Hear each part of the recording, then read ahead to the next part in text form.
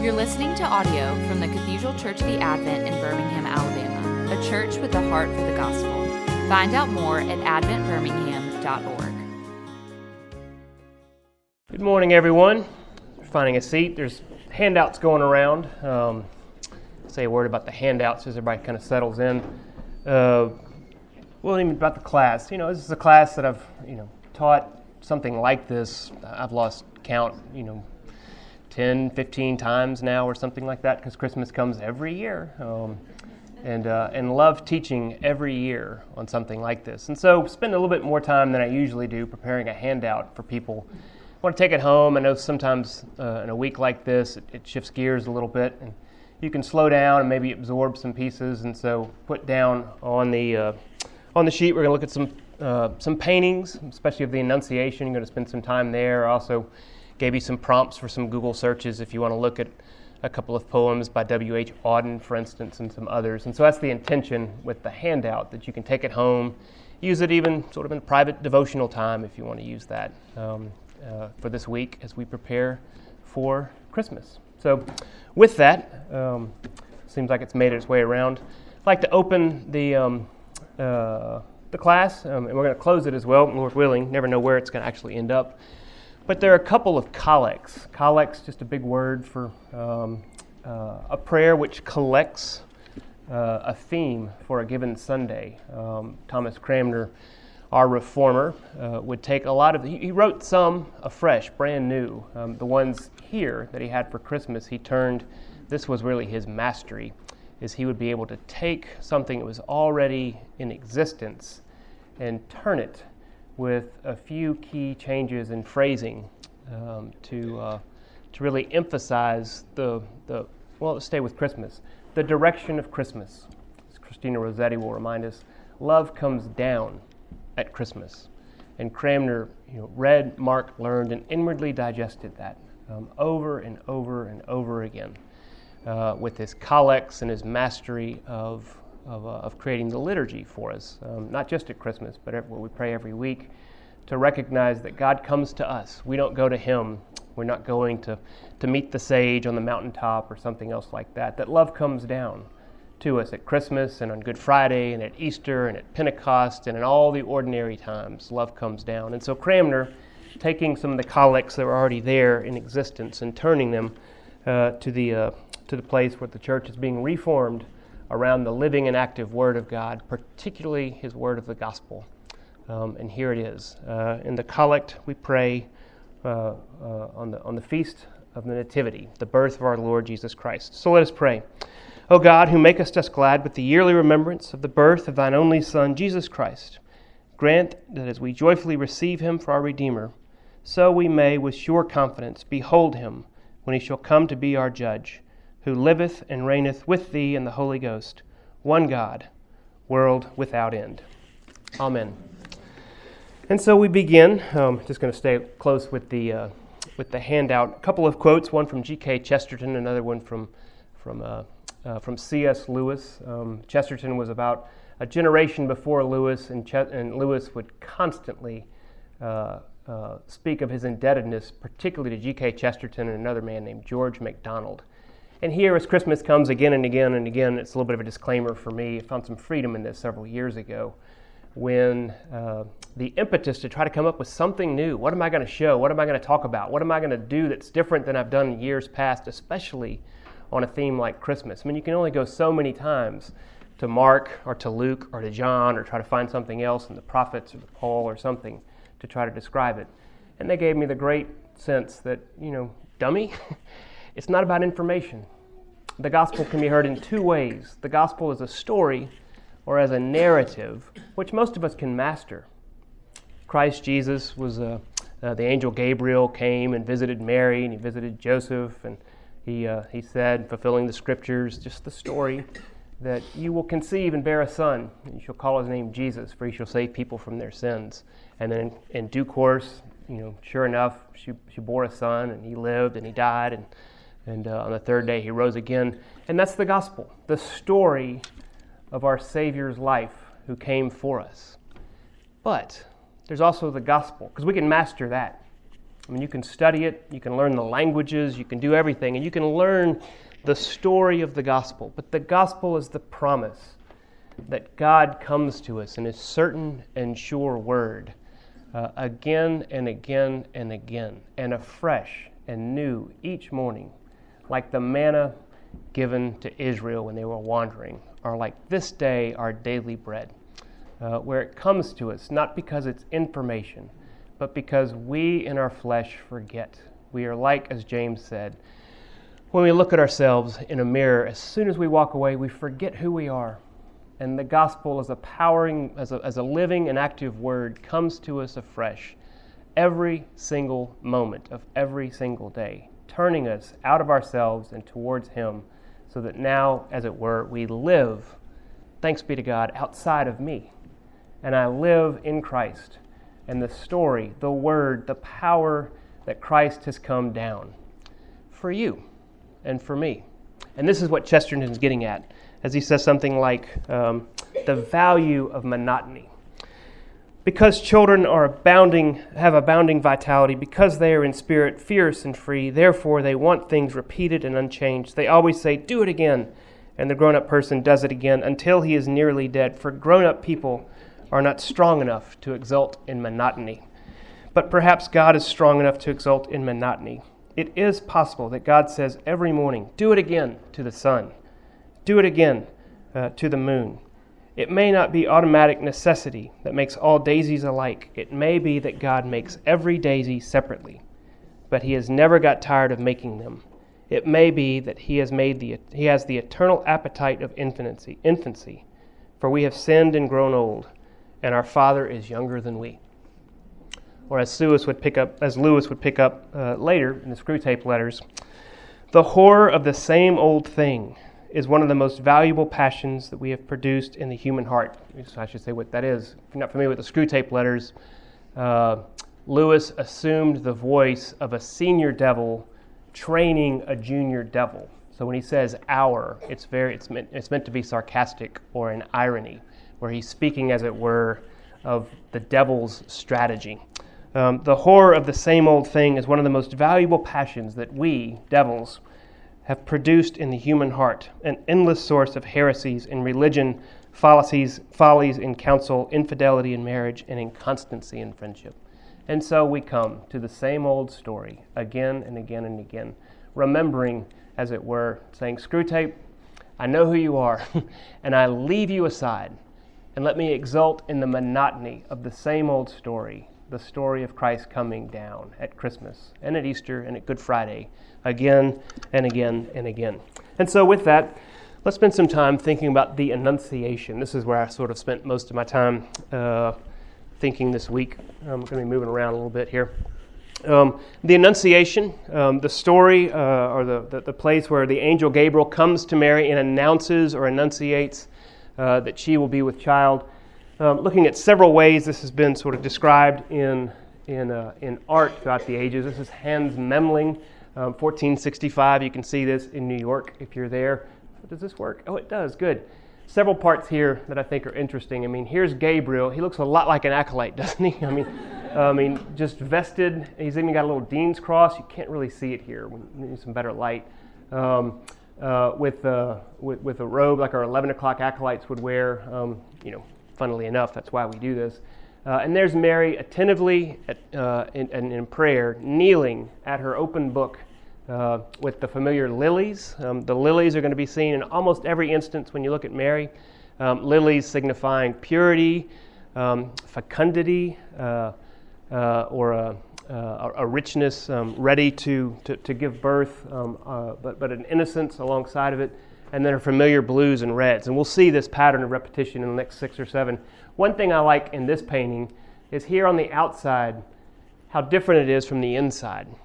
Even in 1465, there's this striking sense that life goes on. There they are, somebody just walking out the back door, and somebody else is here in the garden tending the grass and whatever. And meanwhile, inside, heaven has come to earth, and Gabriel is visiting Mary. We see something very similar in a guy, Roger Van Weyden, You can see this in Munich. Some of us have seen this before. Very similar time and all. We've got the acolyte Gabriel coming down, this time a little cross, the anachronistic cross here and there. We have the same vase with the same lily, Mary in her blues. But right here, this is where we begin to see it. The artist begins to capture that part of the story where it says, Mary, the Holy Spirit shall come upon you, and you shall conceive and bear a son. And they're capturing, as it were, the moment of conception, when the Holy Spirit is coming down and visiting Mary, who again is kneeling attentively at her prayers. One shift, I love this one. El Greco does it very differently. You can see just the sweeping upwardness of it. One of the great Spanish artists there at the Prado. Some of us can see that this summer if you look. Here we see the angels and archangels and all the company of heaven giving glory and laud and magnifying, singing Gloria in Excelsis Deo with the heavenly chorus here. Gabriel coming down, again Mary at her book reading in the familiar blues and reds with a much more pronounced Holy Spirit. Did a couple of details here. I think this is a striking image of Mary. I mean, I was really sort of stuck with her for I think Thursday when I was sitting with this. Just sat there and I thought, you did something there. I'm going to keep thinking about Mary and the way that she comes and turns, is more surprised than devoted, and then a much more pronounced Holy Spirit in the form of a dove coming down to visit her. So Greco, along with Whedon and the others. But here, we really start to make a shift. So with this, let me read the story from Luke, as this is in the background, as we think about the angel Gabriel coming to Mary to announce that she will be the God-bearer, the one who will be with Jesus, who will save us from our sins. And in the 6th month, the angel Gabriel was sent from God to a city of Galilee named Nazareth, to a virgin betrothed to a man whose name was Joseph, of the house of David, and the virgin's name was Mary. And he came to her and said, Greetings, O favored one, the Lord is with you. But she was greatly troubled at the saying, and tried to discern what sort of greeting this might be.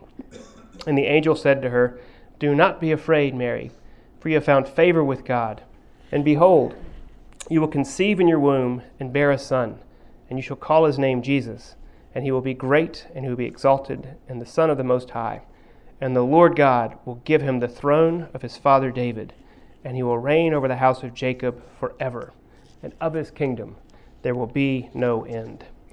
So here, Da Vinci, one of this is early Da Vinci, I think, the geometry of Da Vinci. And this one, I almost didn't use this. And I sat there and I stared at it for a while, and something happened. I wonder if it's going to happen to you as you sort of sit here. The geometry of Da Vinci. Remember Da Vinci, he did like the famous Venn diagram with the Venturian man, kind of with the famous, I mean, he has just such an exact understanding of form and composition.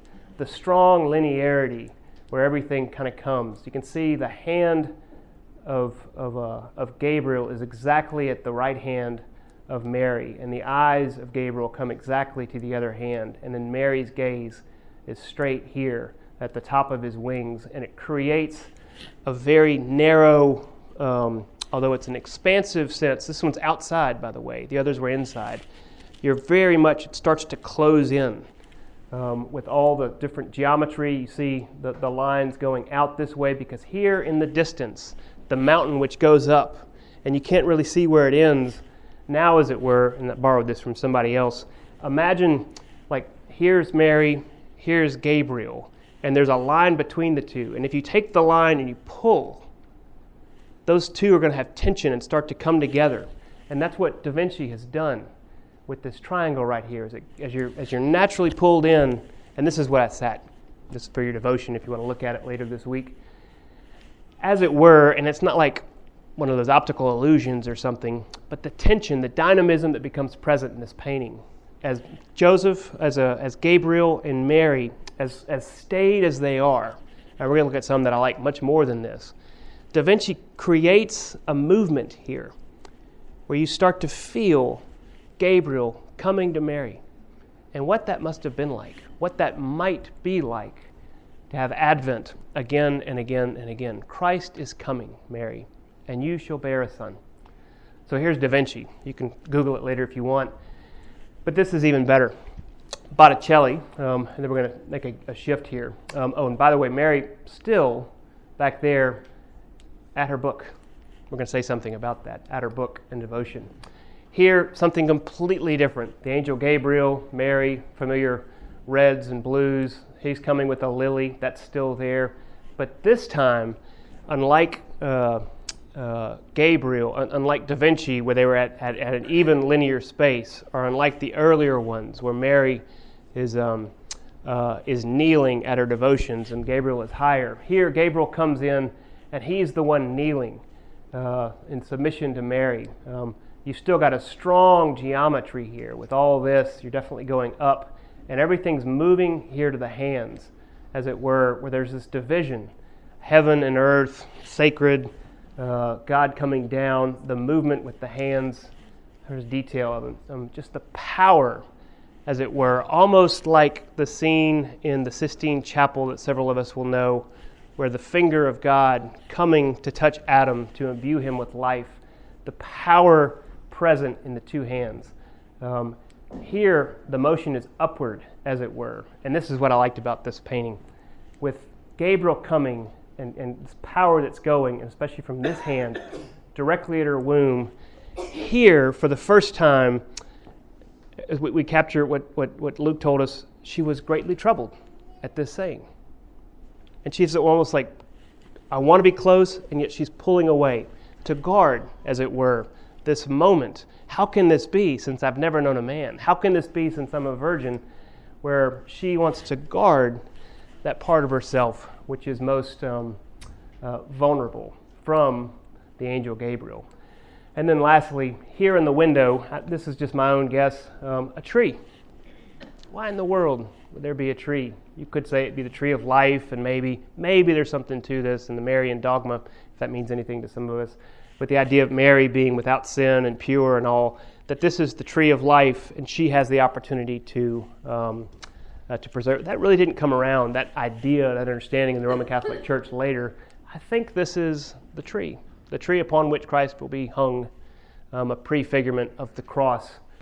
Even now, as Auden will tell us in a few moments, we have a vague apprehension, knowing, smelling the whiff of Lent and Good Friday, which now, after all, cannot be very far away.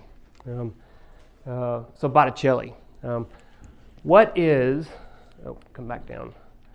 What is she? What are they reading in all these different places? Here, Mary again is at her book. There's a tradition. We don't know this. I don't know this. There's a tradition out there that Mary is reading Isaiah 53, the suffering servant, which we hear every Good Friday, which I included in there.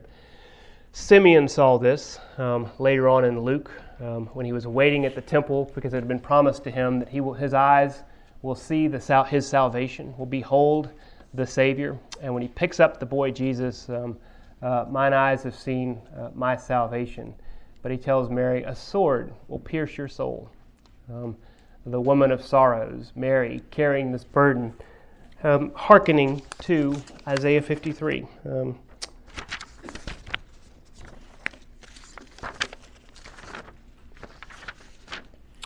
He had no form or majesty that we should look at him, and no beauty that we should desire him. He was despised and rejected by men, a man of sorrows and acquainted with grief, and as one from whom men might hide their faces. He was despised, we esteemed him not. He was pierced for our transgressions, he was crushed for our iniquities. Upon him was the chastisement that brought us peace, and with his wounds we are healed. The Lord has laid on him the iniquity of us all. What if Mary's pondering that, even as Gabriel comes? What if we ponder that, even as we behold Christ in the manger, that we beheld and esteemed him not, and the Lord laid upon him the chastisement and the sin which is ours, so that we would be given the life which is his. So we have all this, but then I've shown this so many times, and I still want to go to Philadelphia just to see this painting. Henry Tanner, African-American artist at the turn of the century, he just a year before he painted this, he had gone to Israel, then Palestine, just to see the light, to see the architecture, to see the land, which some of us have done. And here's Mary, very strikingly different than the other pictures we had. Still the Annunciation. Here's her familiar blues, but no longer on her. The familiar reds are all around. You got the arches which go, and each of them drop onto Mary, with also in the corner, everything going back. So we're focused here. She's plainly she's just beautiful. I mean, the striking young woman, obviously just awoken from sleep, not dressed. Her clothes are still over here on the side. Everything seems to be in a rush. Even the carpet here, as it were, start, and you sort of pile the carpet up on each other. She's just been awoken by a shaft of light, the angel Gabriel appearing as a shaft of light and not as a cherub or a winged man or something else like that. Just an apparition of something completely other, a whole different genus, phylum, and species, a vertical beam of light, which also, coupled with the shelf in the background, a cruciform angel, one who comes remembering again Good Friday and Lent, after all, can't be that far away. And Mary caught right there with that sense of submission and humility that's so endearing for her. And in her own way, I don't know about this, but in her own way, I was thinking about her hands and everything become clasped. Is this the moment, perhaps, when the angel Gabriel says, "You shall conceive by the Holy Spirit in your womb"? And again, like Botticelli, just ever so slightly, she turns. She clasps her hands together in a moment of protection, as it were. What manner of words is this that he speaks to me? How can this be? Before she says, "Let it be unto me, according to your word. I am your humble servant. I am Mary." So all the different ways we think about the Annunciation, I give those to you. I hope they help moving through, because time marches on. After the Annunciation comes the waiting. The waiting, and the waiting. 10 months, 9 months after conception. But for us, stuck in the time between the times of Christ's first coming and Christ's second coming, certainly the waiting in this time being, again, as Auden is going to remind us. What do we do about all this? And Dietrich Bonhoeffer, I went to him a couple of places this week also thinking about this. Dietrich Bonhoeffer, known to many of us, the author of The Cost of Discipleship, but much more than that, a young man. I think he died when he was 36 years old, killed in Flossenburg prison in World War II. He himself was a German, but was imprisoned by the Germans for participating in a plot to assassinate Hitler, in fact. And then he was in prison for about a year and a half before he was ultimately executed, hung. I remember the date, I don't know why, on April 6th, 1945, 6 days before that camp was liberated by the Allies. Some even conjecture that it might have been one of the last orders Hitler, who himself was on his way to his own death by his own hand, might have made sure one of his last orders was to make sure you take care of Bonhoeffer. Don't let him live. And he was hung 6 days beforehand. And along the way, he was given privileges to write and to read in some of the different prisons where he was. And we have this in Tegel Prison, written in November 21st, a letter to a friend, talking about Advent. Life in a prison cell reminds me a great deal of Advent. One waits and hopes and potters about, but in the end, what we do is of little consequence, for the door is shut, and it can only be opened from the outside. Bonhoeffer reminds us that we wait, for we have no other option. Like a man in prison, he can only wait for someone to open the door, to bring him a meal, to open the door, to bring him water, to open the door. God, could I hope for freedom? We wait, and we wait, and we wait. W.H. Auden, who I've mentioned several times in a long poem, I don't have time to talk about it, a great couple of phrases here where he speaks about the waiting and the waiting and the waiting, the interminable place of I need someone to come to the door and open it. For we who must die demand a miracle. How could the eternal do a temporal act and the infinite become a finite fact? Nothing can save us that is possible. We who must die demand a miracle. Striking words, an arresting word to think about that we who must die demand a miracle. For our freedom is absolutely, our very life is absolutely and utterly dependent on the promise being trustworthy and true, that Christ Jesus came into the world to save sinners, that love will in fact come down and open the door. We who must die demand a miracle in the sense that I can do nothing and no thing to help myself. Again, the Collect of Cranmer comes to mind. We who have no powers in ourselves to help ourselves. I need a helper, another, one who is going to come. To play on some words, this also I like where Auden's going. How can the eternal do a temporal act and the infinite and the infinite become a finite fact? I so badly wanted to think about John in his preface, his prologue, John 1, verses 1 through 18, especially verse 18. No one has seen God, Jesus Christ, the only one, in the bosom of the Father. He has made him known. The only way we know anything about God, the Father, is through God the Son. The Son always makes the Father known. The Father, God in his absolute, infinite, and othered self, cannot be made known unless he pins himself down, unless he pins himself on the cross, the cruciform form of Gabriel, unless God makes himself known, and that's what Jesus came to do. We cannot know. And so, we have the word which we heard preached on at the 9 o'clock refectory service anyway, a second annunciation, as it were, the annunciation to Joseph. And her husband Joseph, being a just man and unwilling to put her to shame, resolved to divorce her quietly. But as he considered these things, behold, an angel of the Lord appeared to him in a dream, saying, Joseph, son of David, do not fear to take Mary as your wife, for that which is conceived in her is of the Holy Spirit, and she will bear a son, and you shall name him Jesus, for he will save people from their sins. The beginning of the waiting, or the waiting begins to find its purpose. Jesus is coming, and he shall save people from their sins. Just to go there now. Well, no, I'll wait. So, we move from the Annunciation to the waiting, to the Advent, to the Advent, to the Advent, again and again and again, finally to the birth. And it's surprising in some ways when you think about the Gospels, how little is actually said about the birth itself. It's Luke, it's almost an understatement, just comes and speaks. For the time came for her to give birth, and she gave birth to her firstborn son, and wrapped him in swaddling cloths, and laid him in a manger, because there was no place for them in the inn. So back to Bonhoeffer.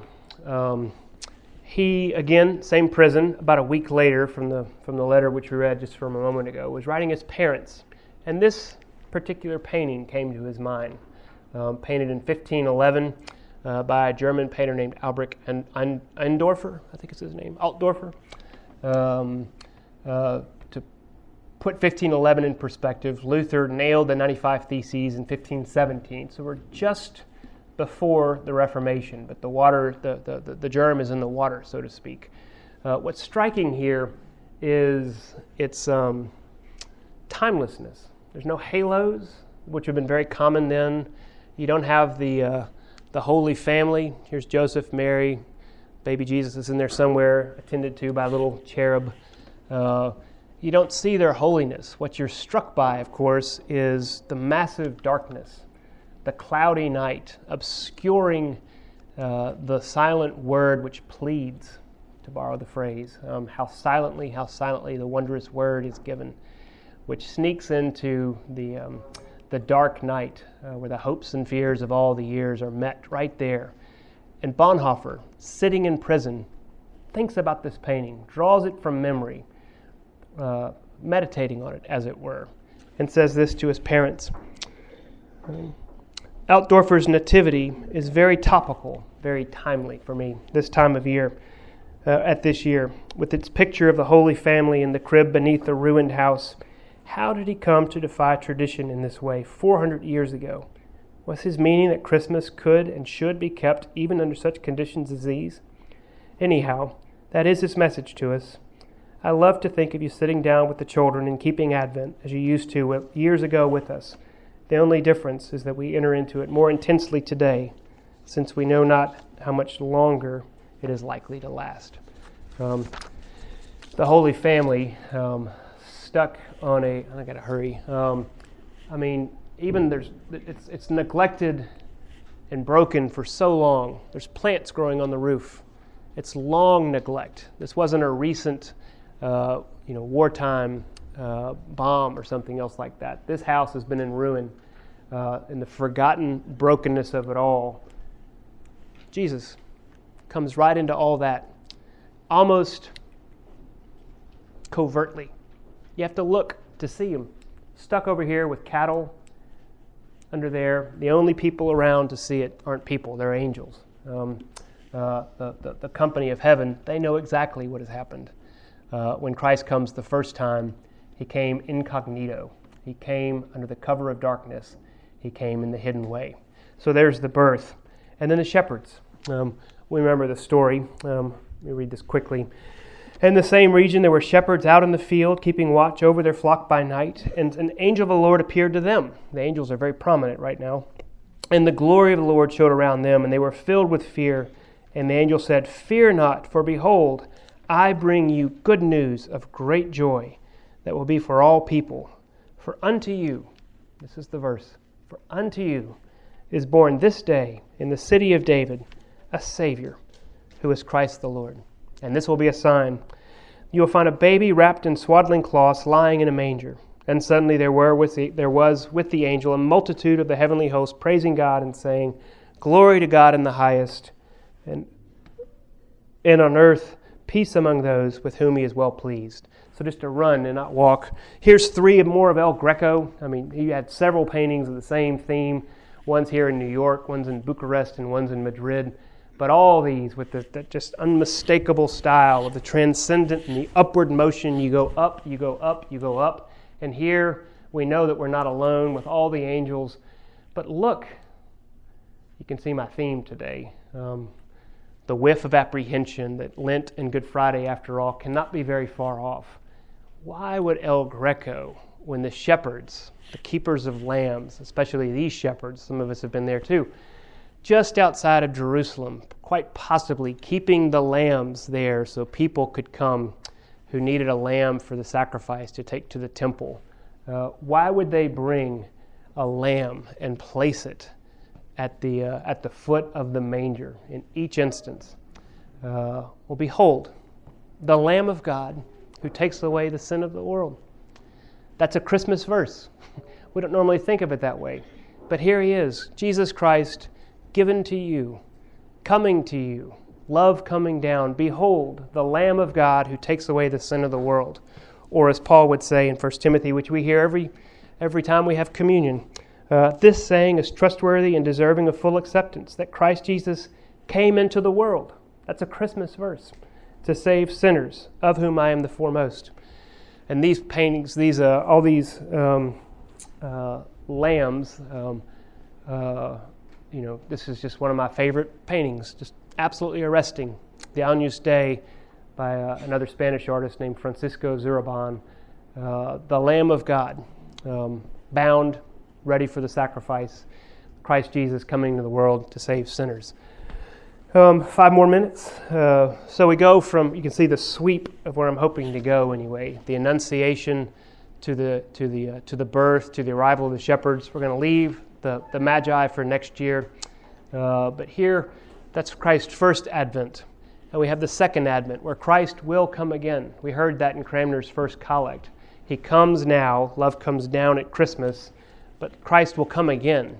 And this time it won't be incognito. It won't be hidden. It won't be under the cover of darkness. All shall recognize, I already have it. All shall see it. So here's this is a massive painting. It's probably 20 feet tall, 14 feet wide, something like that. It's just absolutely enormous. Where here's Christ coming down in the last great judgment, finally and fully. And here, these on his right are left, ascending from the dead up into heaven, and here the damned going down into hell. That's not really our theme for today. Really just wanted to hold this. Thinking about Christina Rossetti's hymn again, or In the Bleak Midwinter. Do we have time? No. I am a broken record here, but Annie Lennox has a version, an arrangement of In the Bleak Midwinter that's just absolutely, it is incredible. And it's also unique because she makes a different arrangement and goes from a soft and gentle dulcimer setting where in the bleak midwinter, softy wind made moan, our context of this world, this little town in Bethlehem, how still we see thee lie, and yet in the darkness, like the Altdorfer painting had, where it needs a savior. Like Bonhoeffer, the door is locked and we can't come. And then the second verse just jumps up in Annie Lennox's version. And now the dulcimer, which are really sort of gentle, sort of hammer mallets that go on strings, to timpani, just the kettle drum, the drums of war, where you hear God coming down once, finally, fully, and for all time. And it goes back then after that to the third verse, what shall I bring him, poor as I am? The little drummer boy sort of inspiration. So we go from context to reality to the Lord's provision, where he comes second time, but then he also says, as the verse comes, in the bleak midwinter, a stable place sufficed, the Lord God Almighty, Jesus Christ. Hearing that, not as information, but as the word of promise given to you this day in the city of David, a Savior who is Christ the Lord. We hear that word and we're moved to respond. What shall I give him? Poor as I am. If I were a shepherd, I'd bring a lamb. I'll give him my heart. I'll give him my life, my soul, my all, everything that I am and all that I have. So let's do this. I do want to get to the Auden piece, and then I hope I can rescue it, because it's not really the last word. W.H. Auden, I've talked to some of y'all about this. Really an interesting poem, because here we have this sweep of the story, which we hear this time of year. The Annunciation, the birth, the shepherds and the wise men who come, and then, as it were, then it's December 26th. Now it's time to take down the tree and put away everything. No good. It's been up for 5 weeks anyway. I've been listening to these songs since Halloween. So I'm glad it's over. And as Auden will say, well, so that is that. So this time in between the times, or as he would call it, for the time being, which is the name of his long poem, his oratorio. What do we who are stuck here, he's going to say this, in this moderate Aristotelian city, what does that mean? Aristotle, just as opposed to Plato, says, what's real is what you can knock. What's real is what you can hold. What's real is what's in front of you, the material, the concrete. We who are stuck here in this material and concrete world, how are we supposed to make sense of the Agnus Dei? I mean, that's great art and all. That's really great. But what about me?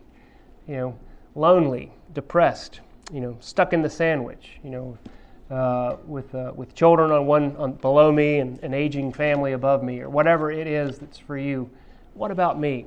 Auden wants to approach that, and it at least says this in the back of I'm going to move quick. Back of your handout. Well, so that is that. Once again, as in previous years, we have seen the actual vision and failed to do more than entertain it as an agreeable possibility. Once again, we have sent him away, begging, though, to remain his disobedient servant. The promising child, this is us, who cannot keep his word for long. The Christmas feast is already a fading memory, and already the mind begins to be vaguely aware of an unpleasant whiff of apprehension at the thought of Lent and Good Friday, which cannot, after all, now be very far off. But for the time being, that means now, here we all are, back in the moderate Aristotelian city of Darning in the 815, the subway, where Euclid's geometry and Newton's mechanics would account for all of our experience, and the kitchen table exists because I scrub it. It seems to have shrunk during the holidays. The streets are much narrower than we remembered. We had forgotten the office was as depressing as this. To those who have seen the child, however dimly, however incredulously, the time being is, in a sense, the most trying time of all. Now, recollecting the moment, we can repress the joy, but the guilt remains conscious. Remembering the stable, where for once in our lives, everything became a you, and nothing wasn't it. It's that last line. I'm going to land the plane here. Where everything became a you, and nothing wasn't it. The story is not just a story. Love comes down at Christmas, and it comes to you in a specific, particular, personal, familiar way. Everything becomes a you, and nothing is an it. There's not an indefinite article. Definitely, He came, Christ Jesus, the Lord God Almighty.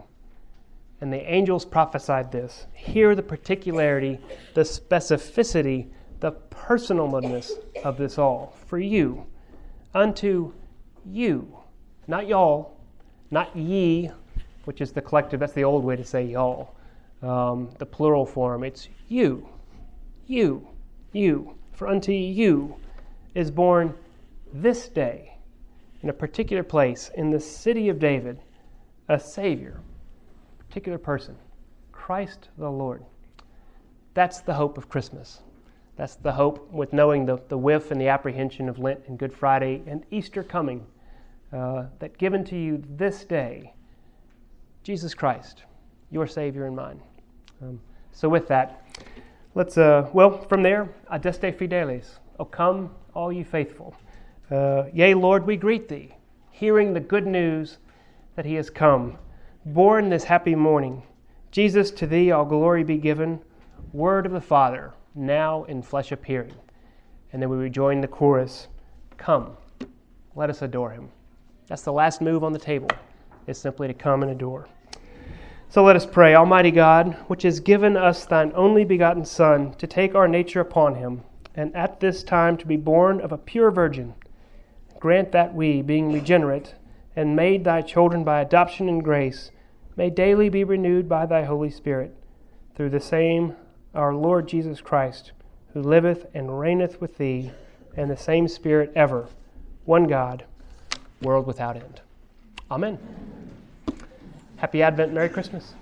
You've been listening to audio from the Cathedral Church of the Advent. If you live in Birmingham or find yourself visiting, we hope you'll join us at one of our Sunday services. Find out more at adventbirmingham.org.